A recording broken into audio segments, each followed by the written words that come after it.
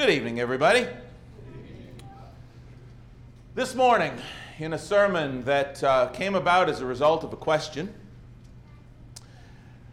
we spoke at length about the need for self-examination prior to taking the Lord's Supper and leaven and all of that. But you know, that is not the only situation wherein, nor is that the only time frame wherein we are to examine ourselves.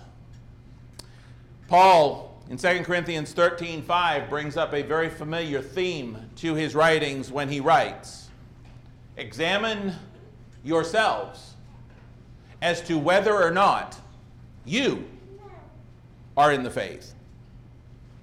Test yourselves.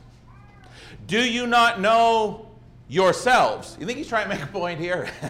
Do you not know yourselves that Jesus Christ is in you unless you are disqualified? Now, when he writes that, he's writing about a very personal examination. As I made mention this morning, it's not about examining the person next to us and all that. It's about examining ourselves. It's not me examining all of you. It's about me examining myself.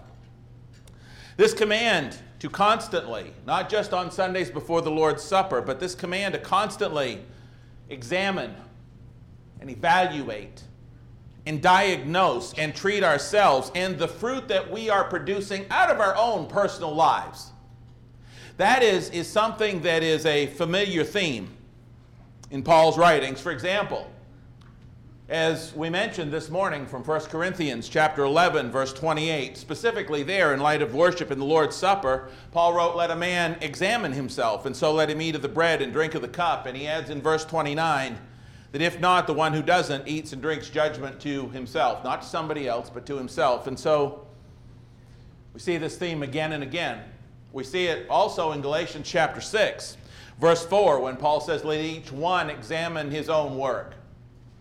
I don't need to stand back and look at what Mark's doing or Joel's doing or Jason's doing or somebody else and say, well, I'm doing at least as much as they are. No, I don't need to examine their work. I need to examine my own work. And it's interesting that Paul says that in Galatians 6:4, let each one examine his own work, right after identifying and discussing the fruit of the Spirit in the verses just preceding that in chapter 5. The fruit of the Spirit that should constantly be coming out of a Christian's life who has crucified the flesh with its passions and desires, Galatians 5:22 through 26. And so we see this idea, this truth, this admonition to examine oneself based on the fruit coming out of their own life isn't original to Paul either. Jesus talked about this continually. He began as early as the Sermon on the Mount. Remember the Sermon on the Mount in Matthew 5, 6, and 7? In Matthew 5, he starts it out with the Sermon on the Mount, what we call the Beatitudes. And what he's trying to do is get us to examine our own lives. Are we poor in spirit? Are we peacemakers? Are we hungering and thirsting after righteousness? And what he's talking about there is examining ourselves and showing us what we need to explore and discover in our own hearts and minds and attitudes in order to get our flaws out so that we will inherit the kingdom. You recall in that same Sermon on the Mount, as he moves on through chapters 5 and 6, he talks about, in Matthew 5 and 6, he talks about the Pharisees and the Sadducees and what's in their lives, and we should examine ourselves and not be what they are and all of that. And he moves on to chapter 7. Remember the first part of Matthew 7? Story of the log and the speck, where he says, get the log out of your own eye, and then you'll be able to see clearly to remove the speck that's in your brother's eye. What's that about? Self-examination. Let me make sure that I've got me right before I try to change somebody else. And this goes on and on and on. In fact, in Matthew chapter 7, a little further down, in verses 15 through 20, where Jesus addresses false teachers, he says in verse 16, "You will know them by their fruits." And then he repeats in verse 20, "By their fruits you will know them." He's making a point there. It's that same sentence twice in about 4 verses. And it's not just when it comes to false teachers. By their fruits, you will know everybody. And so, throughout his ministry, and let me give you just a couple more, where Jesus showed this need for personal self-examination. Remember the story of the woman caught in adultery in John chapter 8, verses 1 through 11? Remember what he told those guys? They wanted to stone her to death, and Jesus said, let him who is without sin cast the first stone. And beginning with the oldest, they begin dropping their stones and walking away. Why? Because Jesus had forced them to examine themselves first. Again and again and again. His condemnation of the Pharisees in Matthew 23, as well as his admonition to his disciples in John 15, 5 through 8, that they must bear much fruit. All of this, Jesus says, you got to take a look at yourself. Now, putting that aside for just a minute, in addition to teaching the need for self-examination amongst other things, we also know that another favorite thing of Jesus to do was to teach using simple, physical illustrations. Jesus talked about what? You're the light of the world. Everybody could understand light and darkness. He said, you are the salt of the earth.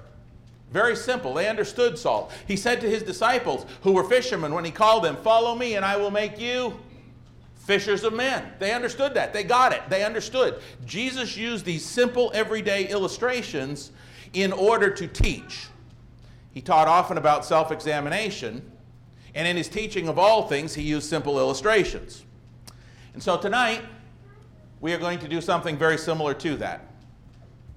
In a sermon tonight entitled Fruit and Taters, we're going to utilize a parable, an illustration, much like Jesus often did. We're going to utilize an illustration, a parable, of a very fictitious, let's get that out of the way, a very fictitious church family from a congregation far, far away. We are going to discuss tonight the infamous Tater family. This was an illustration I heard about 20 years ago. And since then, that family has grown, and I've done more research, and I've changed the notes and worked it. And just like any family in 20 years, the Tater family has changed over the years as well. Amongst this family's fictitious members, this is so important. We will see both the good, the bad, and the ugly, as well as the most beautiful of their spiritual fruit put on full display for all the world to see. We use this as an illustration to help us remember. And in this fictitious Tater family, last name Tater, we will see what we want or do not want to be like or become like by looking at their spiritual fruit in light of what the Bible says. And as we do, we need to ask ourselves this question. What does the fruit coming out of my own life look like as compared to the Tater family members? Or perhaps better yet, this question. Which member of the Tater family do I most want to spiritually resemble in my Christian walk? And what do I do to get there? And so we begin. The patriarch of the family is the grandfather. He's just a common, ordinary, everyday guy. Matter of fact, he's so common, that's what his first name is. Common.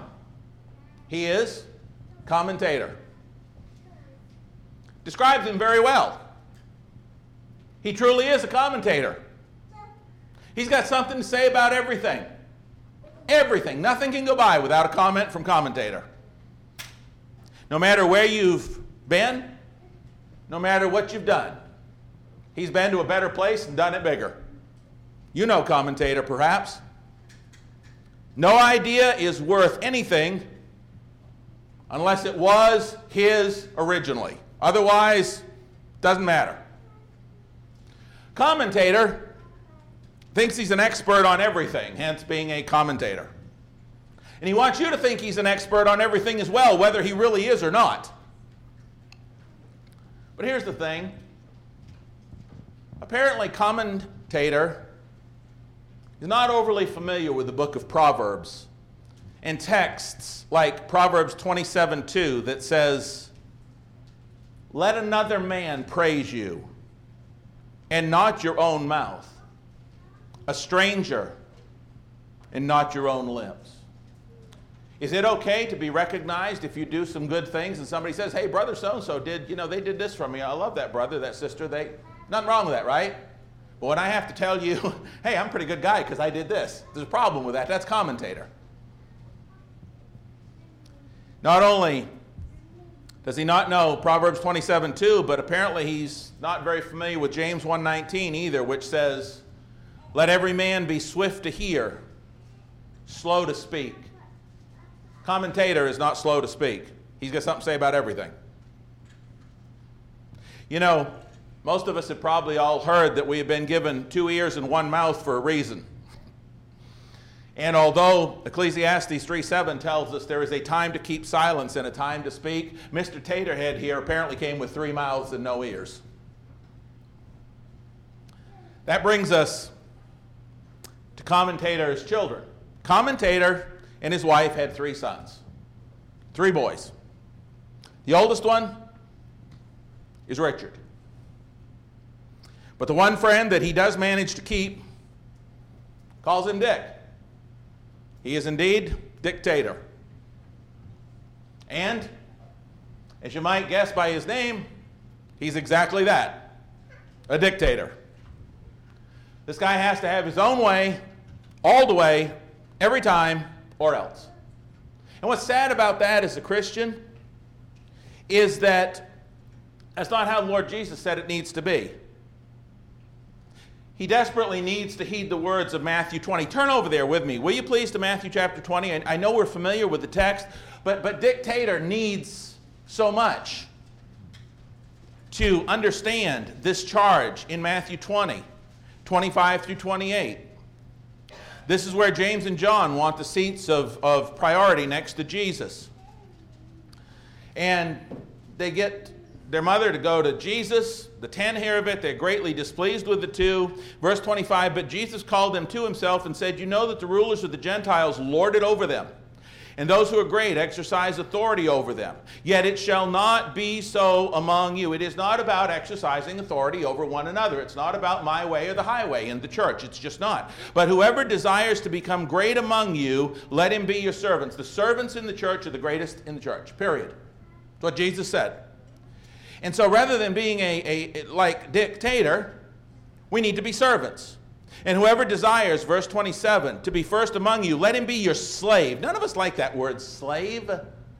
And Jesus said, you want to be great in the church, that's what it takes. Just as the Son of Man did not come to be served, but to serve and to give, to give, to give. Mine's highlighted, give his life a ransom for many. Dictator apparently isn't very familiar with Philippians 2 either. Turn over there. Philippians chapter 2. Not only are we not to lord it over one another, but we had to put one another first. Philippians 2, Paul writes to the Church of Christ in first century Philippi, verse 1, therefore, if there's any consolation in Christ, and I mean, obviously, think about that statement. If there's any, all consolation's in Christ, which is the point he's making. If any comfort of love, if any fellowship of the Spirit, if any affection and mercy, fulfill my joy by being like-minded, having the same love, being of one accord and of one mind. Let nothing be done through selfish ambition or conceit, but in lowliness of mind, let each esteem others better than himself. Let each of you look out not only for his own interest, but for the interest of others. Let this mind be in you, which was in Christ Jesus, who took on the form of a bondservant and came, and Dick Tater needs to listen to the words of Jesus here. Moving on to Dictator's wife. Dictator's married. Must be a real good setup for the wife, right? Married to a dictator. Her name is Amp U. Tater. The name fits. She's constantly making cutting remarks, divisive, abrasive remarks about others in the local body of Christ, then can't understand why nobody wants to work with her. Cutting, divisive, abrasive remarks to and about others in the body of Christ. And here's the thing, and then she often tries to thinly disguise her distaste for others by saying things like, well, I was only joking. I was only joking. You know, we use that phrase a lot. The world uses that phrase a lot today. Some cutting remark will be inserted and hurled at somebody, and then when it hurts and the person lets them know it hurts, what you get? Well, I'm just kidding. I was only joking, right? Do you know the Scripture says we shouldn't be doing that? The Bible itself says that. And an amputator who makes those cutting remarks needs to be familiar with Proverbs 26. Turn there, would you please? And don't get me wrong, it's not, you know, there's some wonderful members of the family here, and we'll get to them momentarily. It's just happened to be the way it fell. Proverbs 26.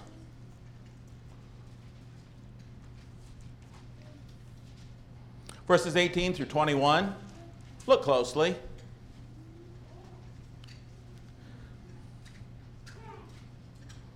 Like a madman who throws firebrands, arrows, and death is the man who deceives his neighbor and says, I was only joking.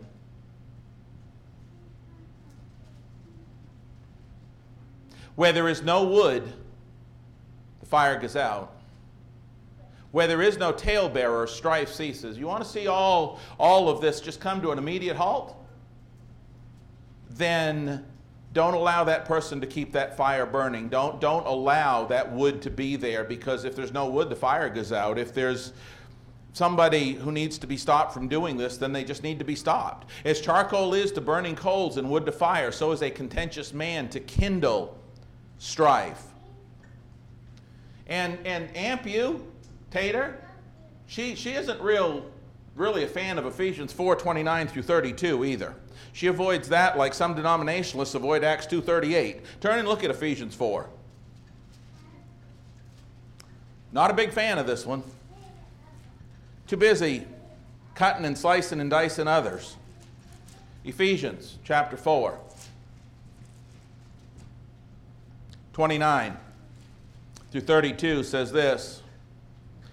As we read this morning, let no corrupt word proceed out of your mouth, but what is good for necessary edification, as I stressed this morning, that it may impart grace to the hearers. And don't grieve the Holy Spirit of God, by whom you were sealed for the day of redemption. Let all bitterness, wrath, anger, clamor, and evil speaking be put away from you with all malice. But put those abrasive remarks away. Get rid of them. And be kind to one another, tender-hearted, forgiving one another, even as God in Christ forgave you.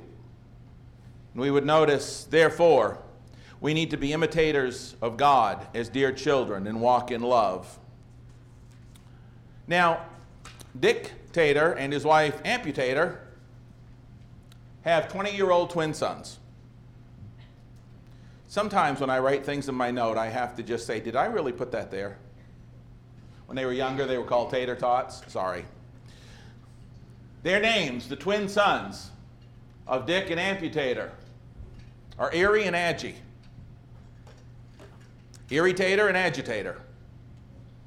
They're not identical twins, but they do take after their parents in a lot of ways. They didn't roll too far from the hill. If they can irritate or aggravate or stir up strife within a sensitive situation, whether in or out of the congregation, they are all over it like mashed on potato. Their parents apparently didn't teach them much out of the book of Proverbs either. Notice Proverbs 16, 27 through 30. Apparently, they didn't teach them much of this. We need to teach our children out of the book of Proverbs. Proverbs 16. Look at verses 27 through 30.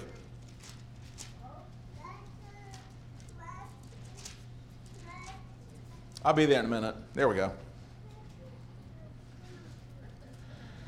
An ungodly man digs up evil, and it is on his lips like a burning fire. A perverse man sows strife, and a whisperer separates the best of friends. A violent man entices his neighbor and leads him in a way that is not good. He winks with his eye to devise perverse things. He purses his lips and brings about evil. Irritator and agitator are continually stirring things up, stirring the pot. Romans 1:28 through 32 describes them to a T. But we move on from that. As I said, commentator, the grandfather of the group, had 3 sons. We've talked about his oldest son, Dick, and his wife and their 2 kids. Well, commentator's middle son, Dick's brother, is completely opposite. Here we go with some of the good ones. He is completely opposite. He is computator. Name fits, as they all do. That's kind of the reason for the names. Computator. This is the guy I want to be like. Computator is just the exact opposite of his brother Dictator. He thinks before he speaks, and he prays before he acts. Let me say that again. He thinks before he speaks, and he prays before he acts. He is constantly computating. He is constantly considering. He is constantly thinking about the outcome and the effect before he says anything. Isn't that awesome? That's who computator is. He's constantly reasoning in his own mind and computating this. And he asks himself questions before he speaks like, will this be worth it? Questions like, will this be an encouragement or discouragement? He asks himself questions before he speaks like, will this help or hinder the cause of my Lord and his kingdom? See, there's a great contrast between Dictator and his wife and their attitude, the worldly wisdom of the oldest brother, Dictator, and the godly wisdom of the middle son, Computator. In fact, we can see this contrast in James 3, 13 through 18. Turn over there in James chapter 3.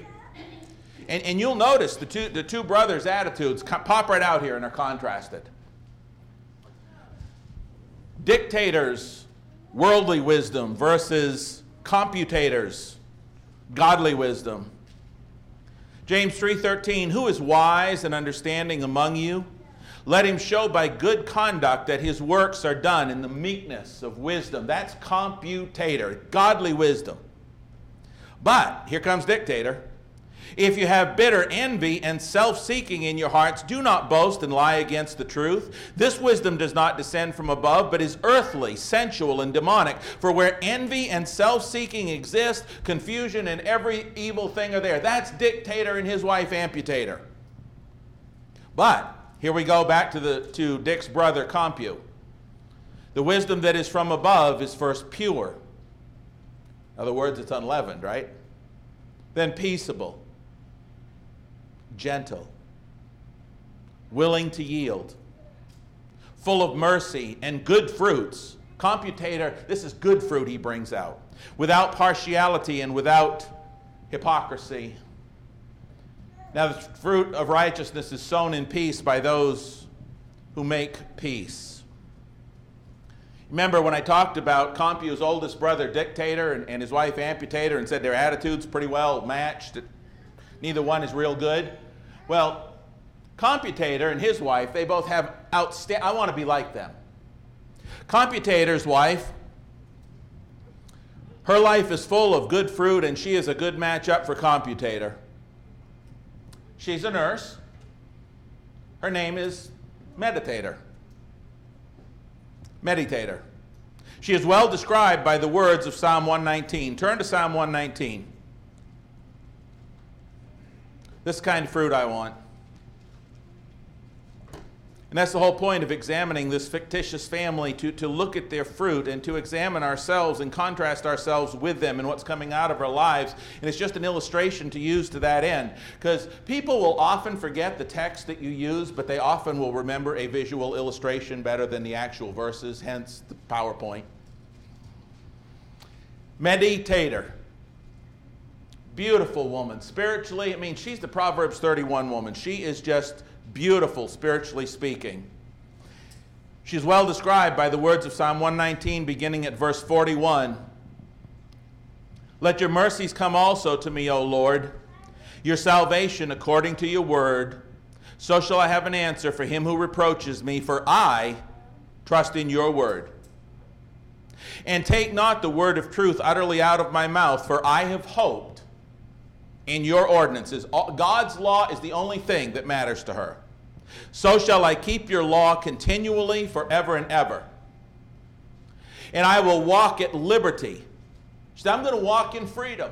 I am free from the fear of sin and death, and I'm walking in liberty. I don't have to pay the price for my sins. I will walk at liberty, for I seek your precepts. I will speak of your testimony also before kings, and I will not be ashamed. Isn't that the kind of Christian we all want to be? I will delight myself in your commandments, which I love. You ain't got to beg this woman to come to Bible class. My hands also I will lift up to your commandments, which I love. Here it comes. And I will what? Meditate. She is a meditator. I will meditate on your statutes. You see, to her, studying the Word of God is not a chore or a burden, but it is the love of her life. It is her delight, verses 47 and 8, as we just read. Like the Lord's church in the first century, since her baptism, she has devoted herself to the apostles' doctrine, to the fellowship, the breaking of bread and prayer, just like in Acts 2:42. She just meditates on God's Word, and she just loves God so much. And here's the thing, she doesn't study to gain God's approval. She studies because she's grateful she's already got God's approval. See, that's the thing as Christians. I don't come to worship so I can go to heaven to earn my way. Because I'm going to heaven, I come to worship. I don't study so that I can find out what I need to do in order to attain heaven, because God has already said through the blood of His Son, I've attained heaven. That's why I study. And that's what she is. Her God is awesome, and she wants to be so close to Him as she possibly can. She does not serve her husband, her family, or her home congregation in order to gain God's acceptance. She serves with all her heart, soul, mind, and strength because she's already been accepted by God in the beloved, Ephesians 1, and she knows it, and hence she is a meditator on God's Word constantly.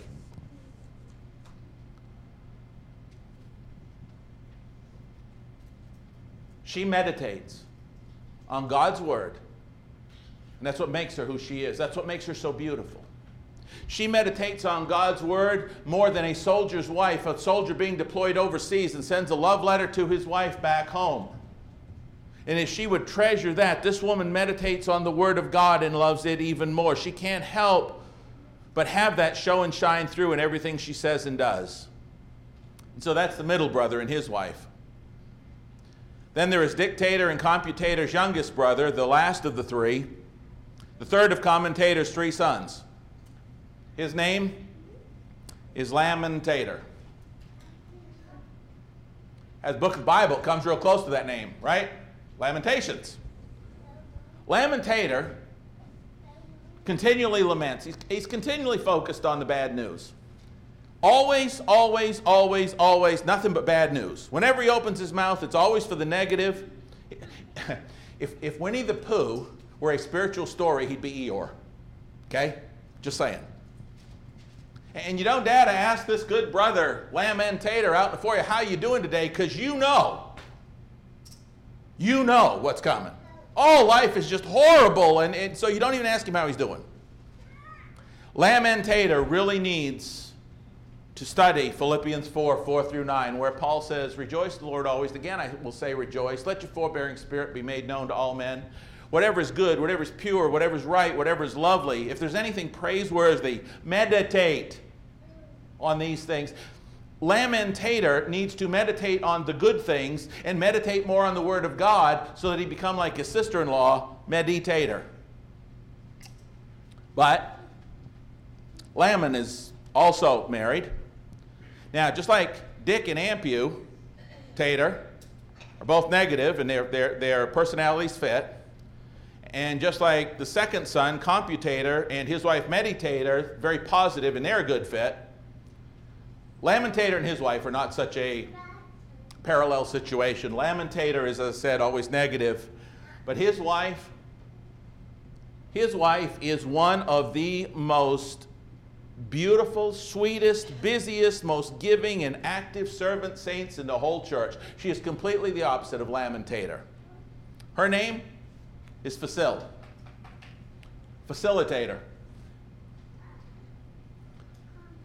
Have you ever heard in the church 80% of the work gets done by 20% of the people? This is her. If 90% of the work got done by 10% of the people, this would still be her. Whenever you need something done in the church, who do you go see? Somebody who's not doing anything or somebody who's already really busy? Ironically, you go see the one who's really busy because they are the person who is going to, they have shown that they want to just serve all the time. The person that's not doing anything in the church has pretty much shown they really don't want to do anything in church. The person that's doing everything in church pretty much shown they want to do everything in the church. She, facilitator, is one of those, she's a female MacGyver, Supergirl, and spiritual Wonder Woman all rolled into one. If you need something done, this woman visits the sick. This woman prepares meals. This woman teaches Bible classes. If you need it facilitated, you need it to happen, this is the woman to go see. She is a beautiful example of Titus 2:2-5 and 9-14. Like the Israelites of Nehemiah 8 and verse 10, the joy of the Lord is her strength. That's where she gets her strength. The joy of the Lord is her strength. And her favorite verse in the whole Bible, Philippians 4:13, I can do all things through Christ who gives me strength. That's who she is. And it's that, you see, it's that which is in her heart and her love for God that causes her to be a facilitator. She realizes she was saved to serve, Titus 2:11-14. She understands that. And unlike her sister, Amputator, she is a joy to work with and be around. And people can't get enough of helping her out.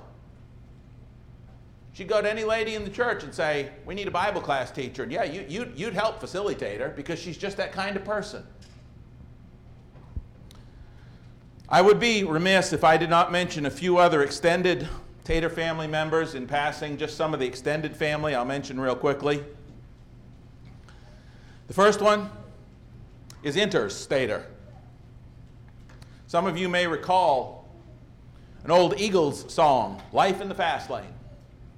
They knew all the right people, they took all the right pills, they threw outrageous parties, they paid heavenly bills. You may recall the song.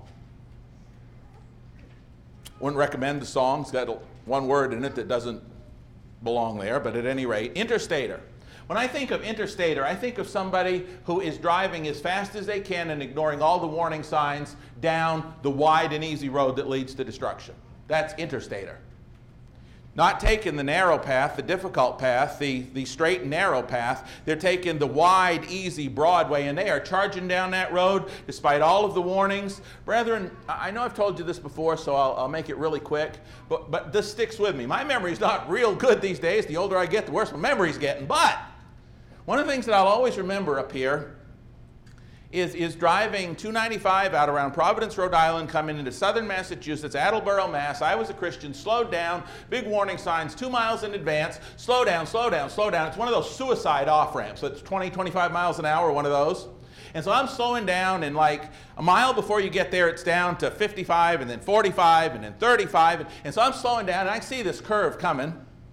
And here comes this tractor trailer. And he's got to be doing 65 miles, and the road ends. You got to get off the ramp. Here he comes. And there's a time in your mind when your mind says, this ain't going to work. He goes blowing by me. He'd been warned for several miles. He's just interstater, just flying down the interstate, not paying attention to the warning signs, those big flashing arrows, nothing. Comes into that corner, and he's already started to hit his brakes, and I don't know what speed he hit that corner, but it was like a 25-mile-an-hour corner, and he must have hit it at least 40. And he's got a loaded tractor. It's an 18-wheeler, and it's loaded. And how do I know it's loaded, you ask? Well, here, I don't have x-ray vision. Here's how I know it's loaded. Because when those rear wheels on the right side started to come off, and they kept coming, and they kept coming, and the truck went boom, boom, boom, boom, boom like this, all of the cargo on the pallets come right through the roof and spread out over the countryside. That's how I know he was loaded. But how many people like Interstater go charging down the road of life, ignoring the warning signs, high-speed lane, that wide, easy way, and all of a sudden meet destruction? That's what happened to Interstater moving along. Matthew 7:13 talks about that wide and easy way. Another member of the extended family is Spectator. Now, Spectator does the absolute minimum that he thinks he can get away with in order to get to heaven. Don't ask spectator to preach, teach, evangelize, lead a prayer. Don't ask spectator to do anything, because he's there to stay on the sidelines and be a spectator. He'll tell you he's been saved by grace, Ephesians 2, 8, and 9. But don't take him to verse 10, which says we were saved by grace to do good works. He'll tell you he's been rescued from death and point you to 1 Corinthians 15, 50 through 57. But he stops before verse 58, which says, Therefore, my dear brothers and sisters, stand firm. Let nothing move you. Always give yourselves fully to the work of the Lord, because you know that your labor in the Lord is not in vain. Don't bring that verse up. He's there just to be a spectator. And here's the problem with that. Because he's only there to be a spectator, but he's still there. It's kind of lukewarm because he's there, but he's not really doing anything. And unfortunately, that's going to cause the Lord, in his lukewarmness, this Spud's lukewarmness, it's going to cause Jesus to have to spit him out of his mouth. I got two more members of the extended family I want to tell you about. This is Gravitator. Gravitator has a real simple philosophy. Gravitates towards whatever's popular. Whatever's popular in a religious world at the moment, Gravitator is constantly tossed to and fro and carried about with every wind of doctrine by the trickery of men and the cunning craftiness of deceitful plotting, instead of growing up in all things into him who is the head, Christ. Ephesians 4, 14 through 16. And that brings us to one of the most beautiful, even though they all look about the same, to one of the most beautiful, most faithful, devoted, and consistent spiritual fruit producers in the entire Tater family. He's actually listed by name in the text. He's actually listed by name in the Bible. Imitator. Turn again to Ephesians 4:31. I know we've been there once, but turn there again, please. And you'll see his name in the sacred text. Imitator. Ephesians 4, beginning at verse 31. As we read before, let all bitterness, wrath, anger, clamor, and evil speaking be put away from you with all malice. Be kind to one another, tender-hearted, forgiving one another, even as God in Christ forgave you. Therefore be imitators of God as dear children, and walk in love as Christ also has loved us and given himself for us, an offering and a sacrifice to God for sweet-smelling aroma. I think that's the third time today I've read that text. It's a beautiful text. Talks about the aroma we talked about this morning. Talks about loving and forgiving as God has. And it also talks about being imitators. Now, there's one more family member. This is the final one. This is a very sad story. There is one family member that I neglected to mention. I saved her until last, and I saved her until last for a reason. She is the grandmother of the clan. Yes, I saw that head shake, as one of you has probably already come up with this. She is the grandmother of the clan. She is Commentator's wife. You remember at the beginning I told you about Commentator and said that he had 3 sons? Well, obviously he was married and had these 3 sons, and I didn't mention his wife. Tragically, she is deceased. She died a very horrible, but self-inflicted, that's the thing, self-inflicted death. You see, despite hearing hundreds, if not thousands of sermons, despite sitting in church all the time, despite Common's insistence that they raise their boys in the church, despite her being there by Common's side all the time and maybe hearing thousands of sermons and invitations, she never came forward. She never came to Christ and had her sins forgiven. within the waters of Christian baptism to become a saved New Testament Christian. Like King Agrippa, remember King Agrippa in Acts chapter 26 and verse 28, where he was almost persuaded. She was almost persuaded on several occasions. But like the Israelites in 1 Kings 18 verse 21,